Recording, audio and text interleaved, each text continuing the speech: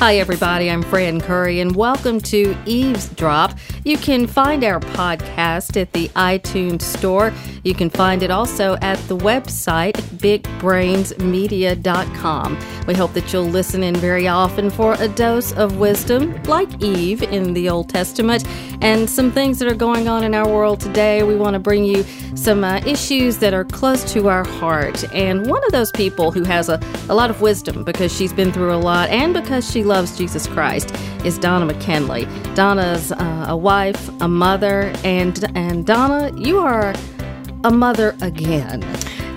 Again. Donna you had two daughters, correct? I had two daughters by birth. That have graduated from college. 27 and 25 now. 25. And she's here in, this is an issue that transcends locale, whether you're in America, somewhere else in the world, or right here in our sweet home, Alabama. So after your daughters graduated from college, Donna, tell us about how you ended up with more children and why. Well, first, when my daughters were 16 and 17, their dad passed away suddenly. He was standing one minute and was with the Lord the next.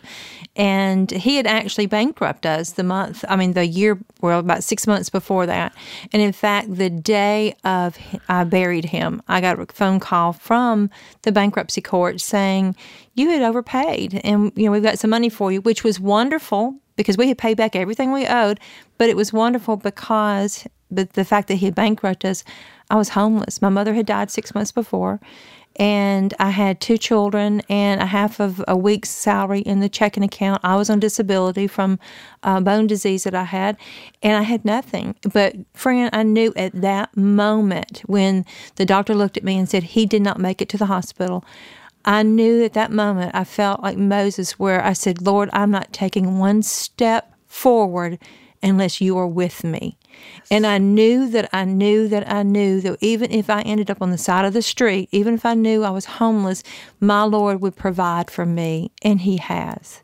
2 years after my husband passed away, and it wasn't easy, but 2 years after my husband passed away, I met a wonderful man, David McKinley, and he had two daughters the exact same age as my two daughters. Wow. And that makes a wonderful mix. Yes, it does. And if you want to get close to the Lord, have four daughters the same age. But our daughters are grown now, and they're out on their own. We have two grandbabies and one on the way. Oh, boy. So that's wonderful and blessed. But David and I were sitting at home, and we were alone. And we still feel young. We're 53 and 56, but we still felt young. Right. And so we were like, what can we do? Do we go to Africa for a missions trip and come back? Well, we didn't feel the Lord was bringing us there. And I said, let's us pray and just ask the Lord what He would have us do. And when we prayed, I waited for my husband. I knew what I wanted to do. And he came to me and he said, would you like to adopt maybe a teenage boy this time? Wow. So we went through the process, and we said we wanted a boy. And the day that we were approved, we got the phone call and said, we have a sibling group of 3. And we were like, wow. Oh, no. And I went, no, let's pray about it. And these were actually preteens. And we met them, fell hopelessly in love with these children. They loved the Lord. In fact, they went on a local radio, a news station, and was interviewed before they had met us and said, we want Christian parents. We want older parents that can deal with us. Wow. And we want to live in Gardendale because that was the place where they had come to know the Lord. Wow. They had been in foster care 10 years in 10 homes. Oh, my goodness. They've never had a mom and dad. They have been through just a horrific life. And they love the Lord. They love people. They love family. And when we met them, I'm going to cry telling you this, when we met them, it was love at first sight. Do they have some issues? Yes, but they're AB students.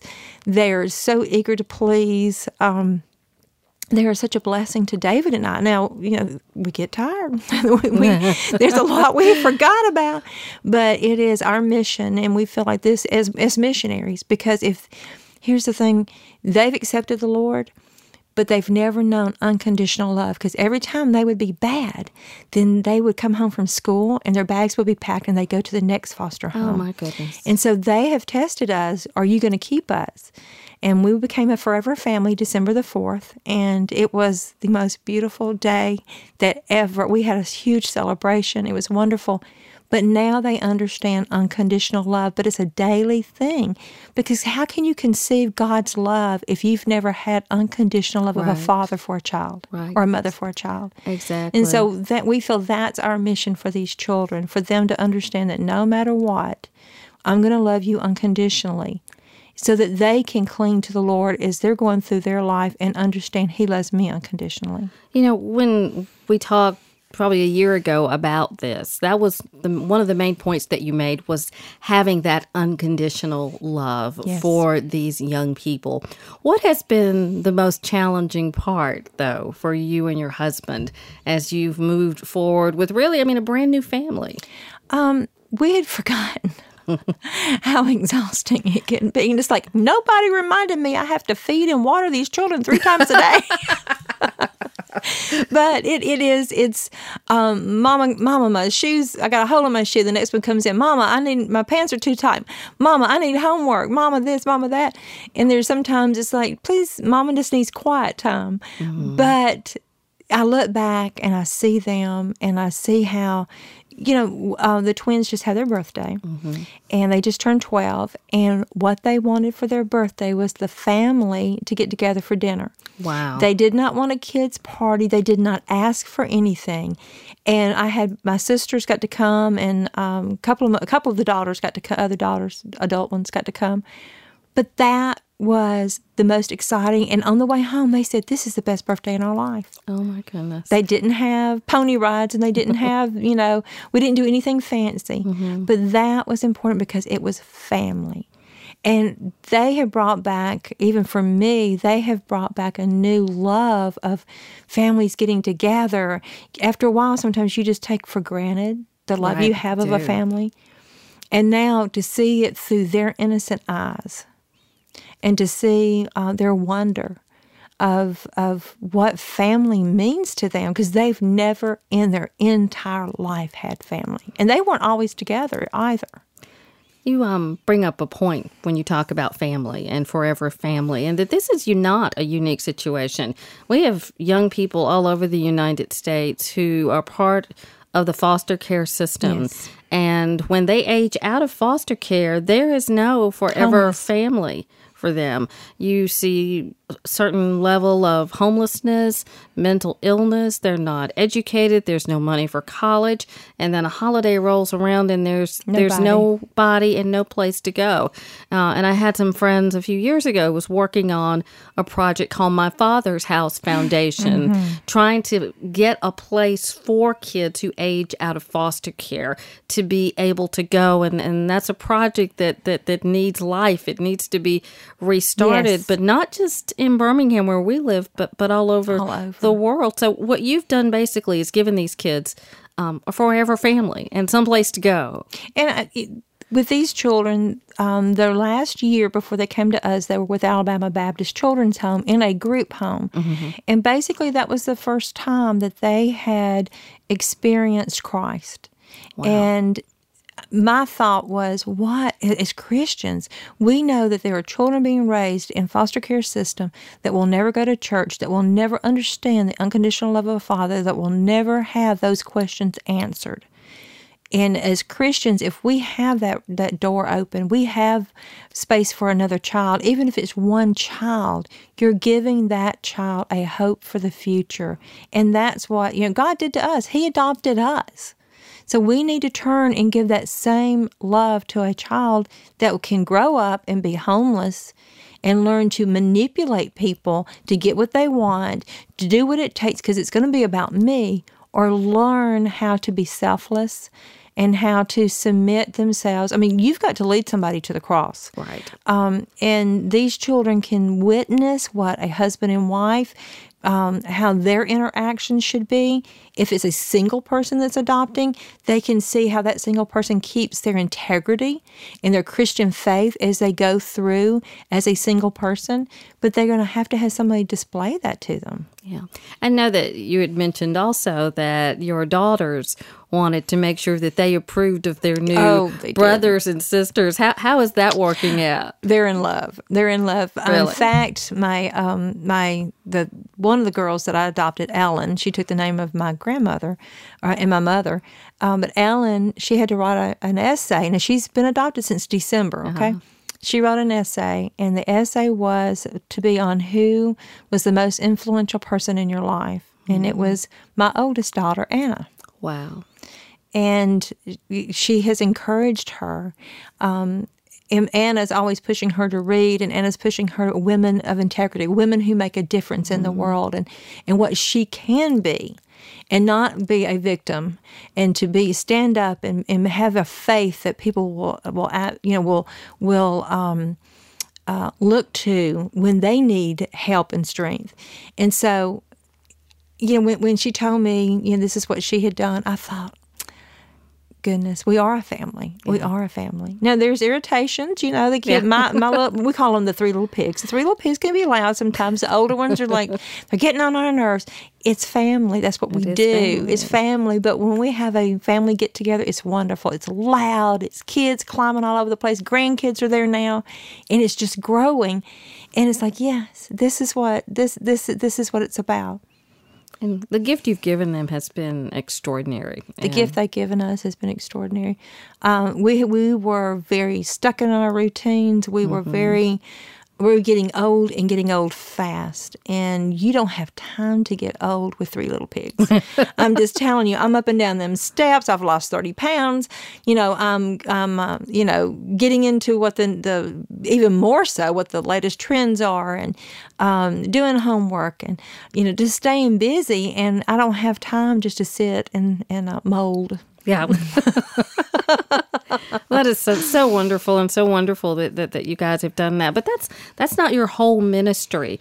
One of the things that you also do, you work with kids and look out for kids in a growing epidemic in our nation, which is drug abuse.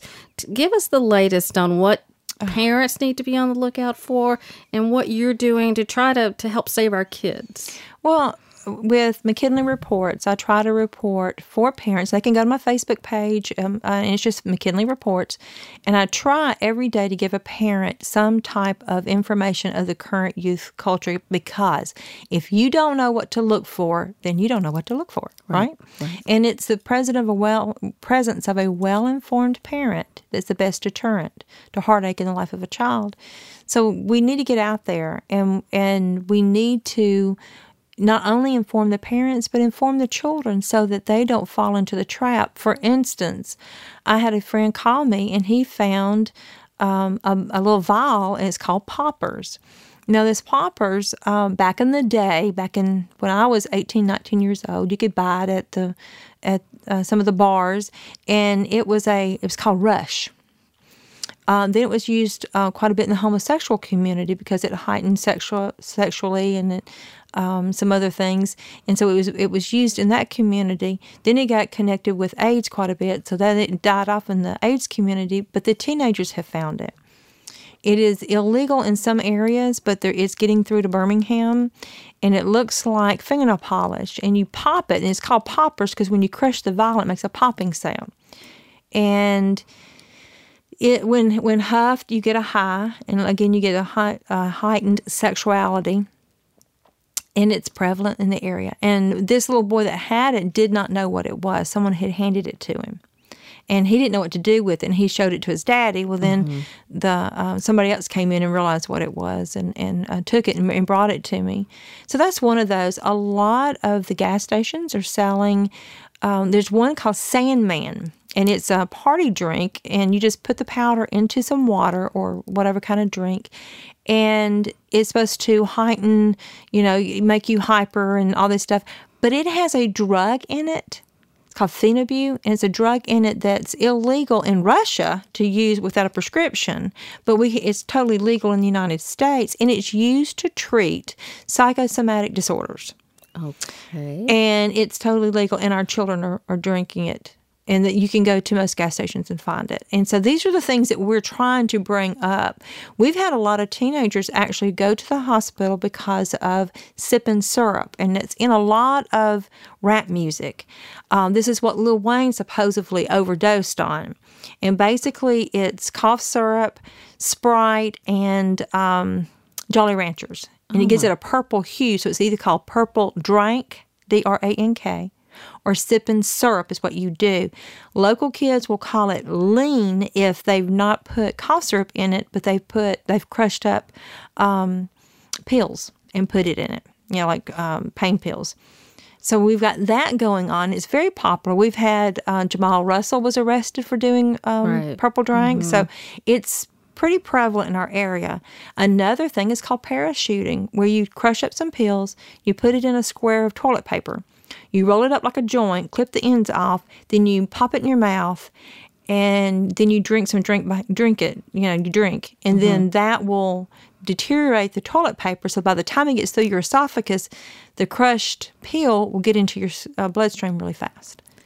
Wow. So these are just a few of the things that we are seeing. And every time I think there's nothing else that these kids can be doing, and then I get a phone call. And it's something else. And they're changing constantly. They're lacing cigarettes with rat poison because it gives It gives you a high. And they're smoking it.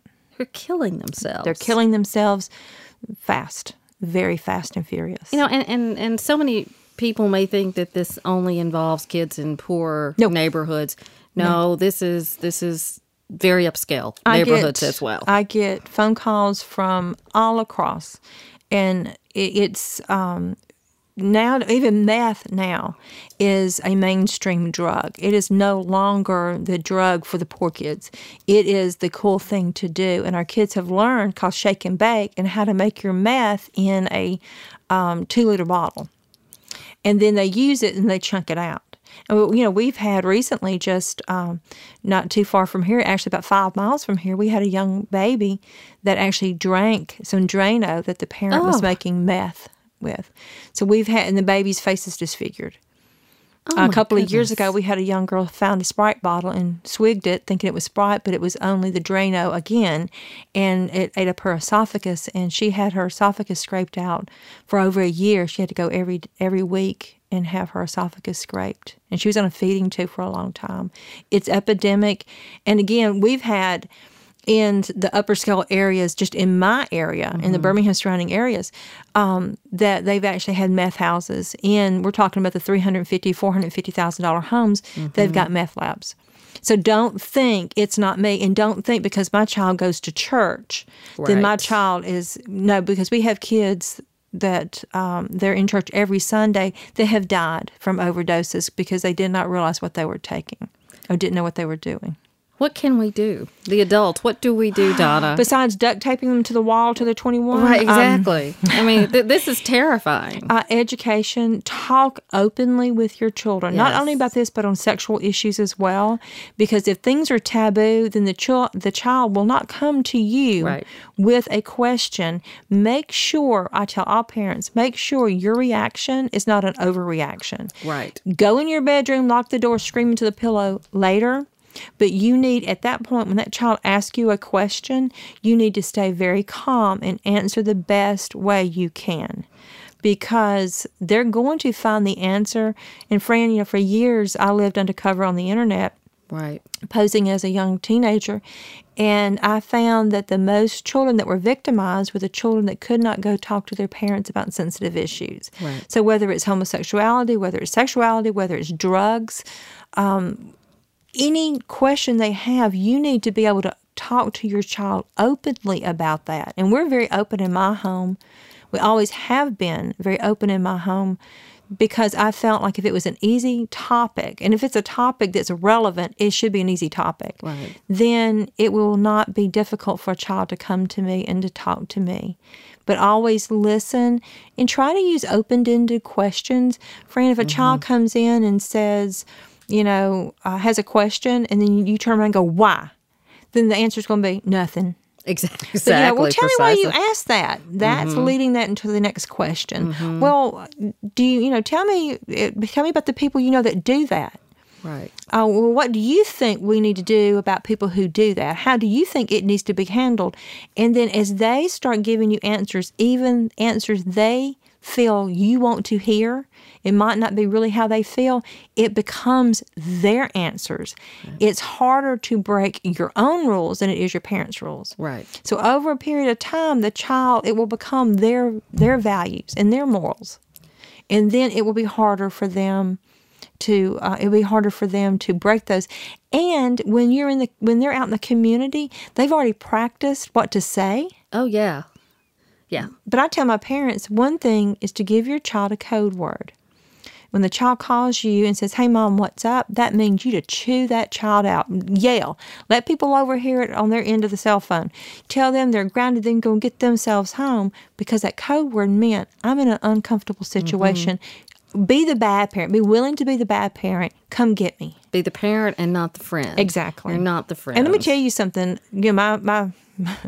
My theme is put on your big girl panties and get over it. There you go. If you try to be your child's best friend, you are your child's worst enemy. That's right. And I can spot one of those mamas in a Minnesota minute, because she's dressing like the child. She's trying to, and she'll brag about how all the kids think she's so cool. All that means is they think you so fool. Right. Because they know they can get something over on you. Exactly. And here's the deal. They come to your house and they sneak in alcohol. They drive away from your home and they have a wreck. You will go to jail. Yes, you will. Most definitely. Because you should have been supervising. And so we've even had Sheriff Curry actually get a phone call from a parent in an affluent area that wanted to have deputies come to their house for a graduation party, and very proud to say that she was going to allow drinking, but she was not going to allow the kids to leave. And she didn't understand why he threw a fit. No, honey, you can't allow them to drink. Exactly. I'm sorry. There's laws for Hello? a reason. You put two boys together, teenage boys together, and a girl in the room, and you mix alcohol in it, they're going to fight like two roosters over a chick. Yes, they are. That's just what they do, and you can't watch them 24/7. That's right. And if I get a grandchild out of that party that my kid went to your house, guess who's paying for my grandchild until it graduates from college? You are. Exactly. Definitely. And the deal is, when the cops come knocking at my door and say, "Did you allow your child to go to that house and drink?" "No, I thought they were having a Bible study." And to prove that, I'm going to sue your homeowners.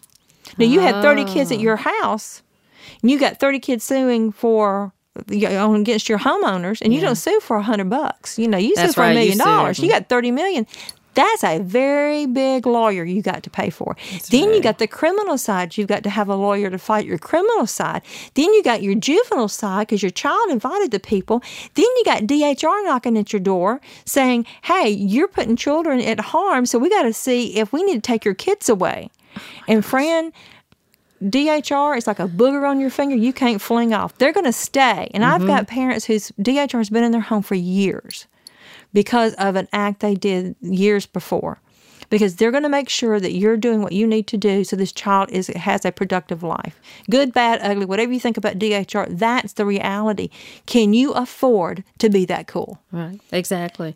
You mentioned before we started today something else in relation to kids, not just kids, but adults too. A word many of us have known in our entire lives, because it's something you are terrified of: syphilis. Yes. As a sexually transmitted disease. But you say it has morphed. It's morphed. It's a shifting antigen virus now, and has become something else. Tell us about that. Well, it has now, the antibiotics that we used in the past are not fighting it. It has morphed, and it is very prevalent. We have had signs in our areas before that in Jefferson County we had a syphilis outbreak. Right. But it has now grown and has become stronger, and it will absolutely just turn its back on any antibiotics. And so they're having to do very aggressive antibiotics. This is very scary. It is very, very scary. The human papillomavirus is the virus that causes genital warts. Young girls don't know they have genital warts. They might be 30 years old before they ever get precancerous conditions in their body from something that happened when they were 13, because they don't check for genital wart, or they don't check for the human papillomavirus when they do pap smears, because every one of us, by the time we're 50, all the females, there's like 90% of us will have had one form of that or another. Some of the, just from skin-to-skin contact. Right. And so we've got young girls that are taking these shots, and we still don't know about these shots, long-term effects of these shots. Right. So we don't even know what's going to happen there. But it is skin-to-skin contact, and these shots only address certain parts of the virus.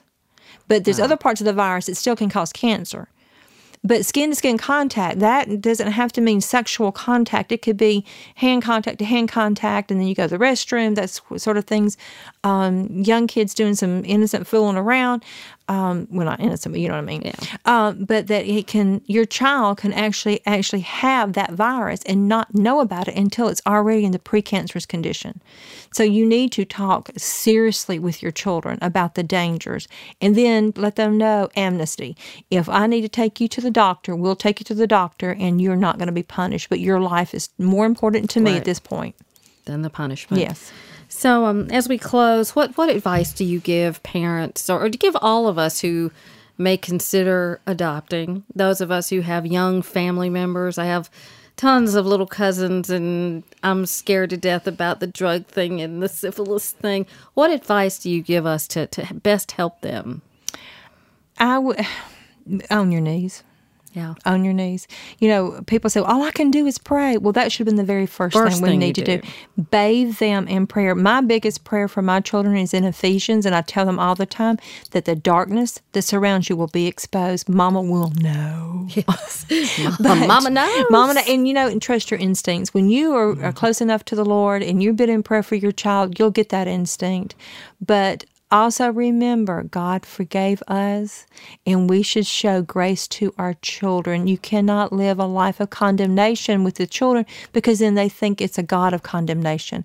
And our God is a God that laid down His own Son through His Son in front of the train for us. That's right. And so we've got to let our kids experience that same grace.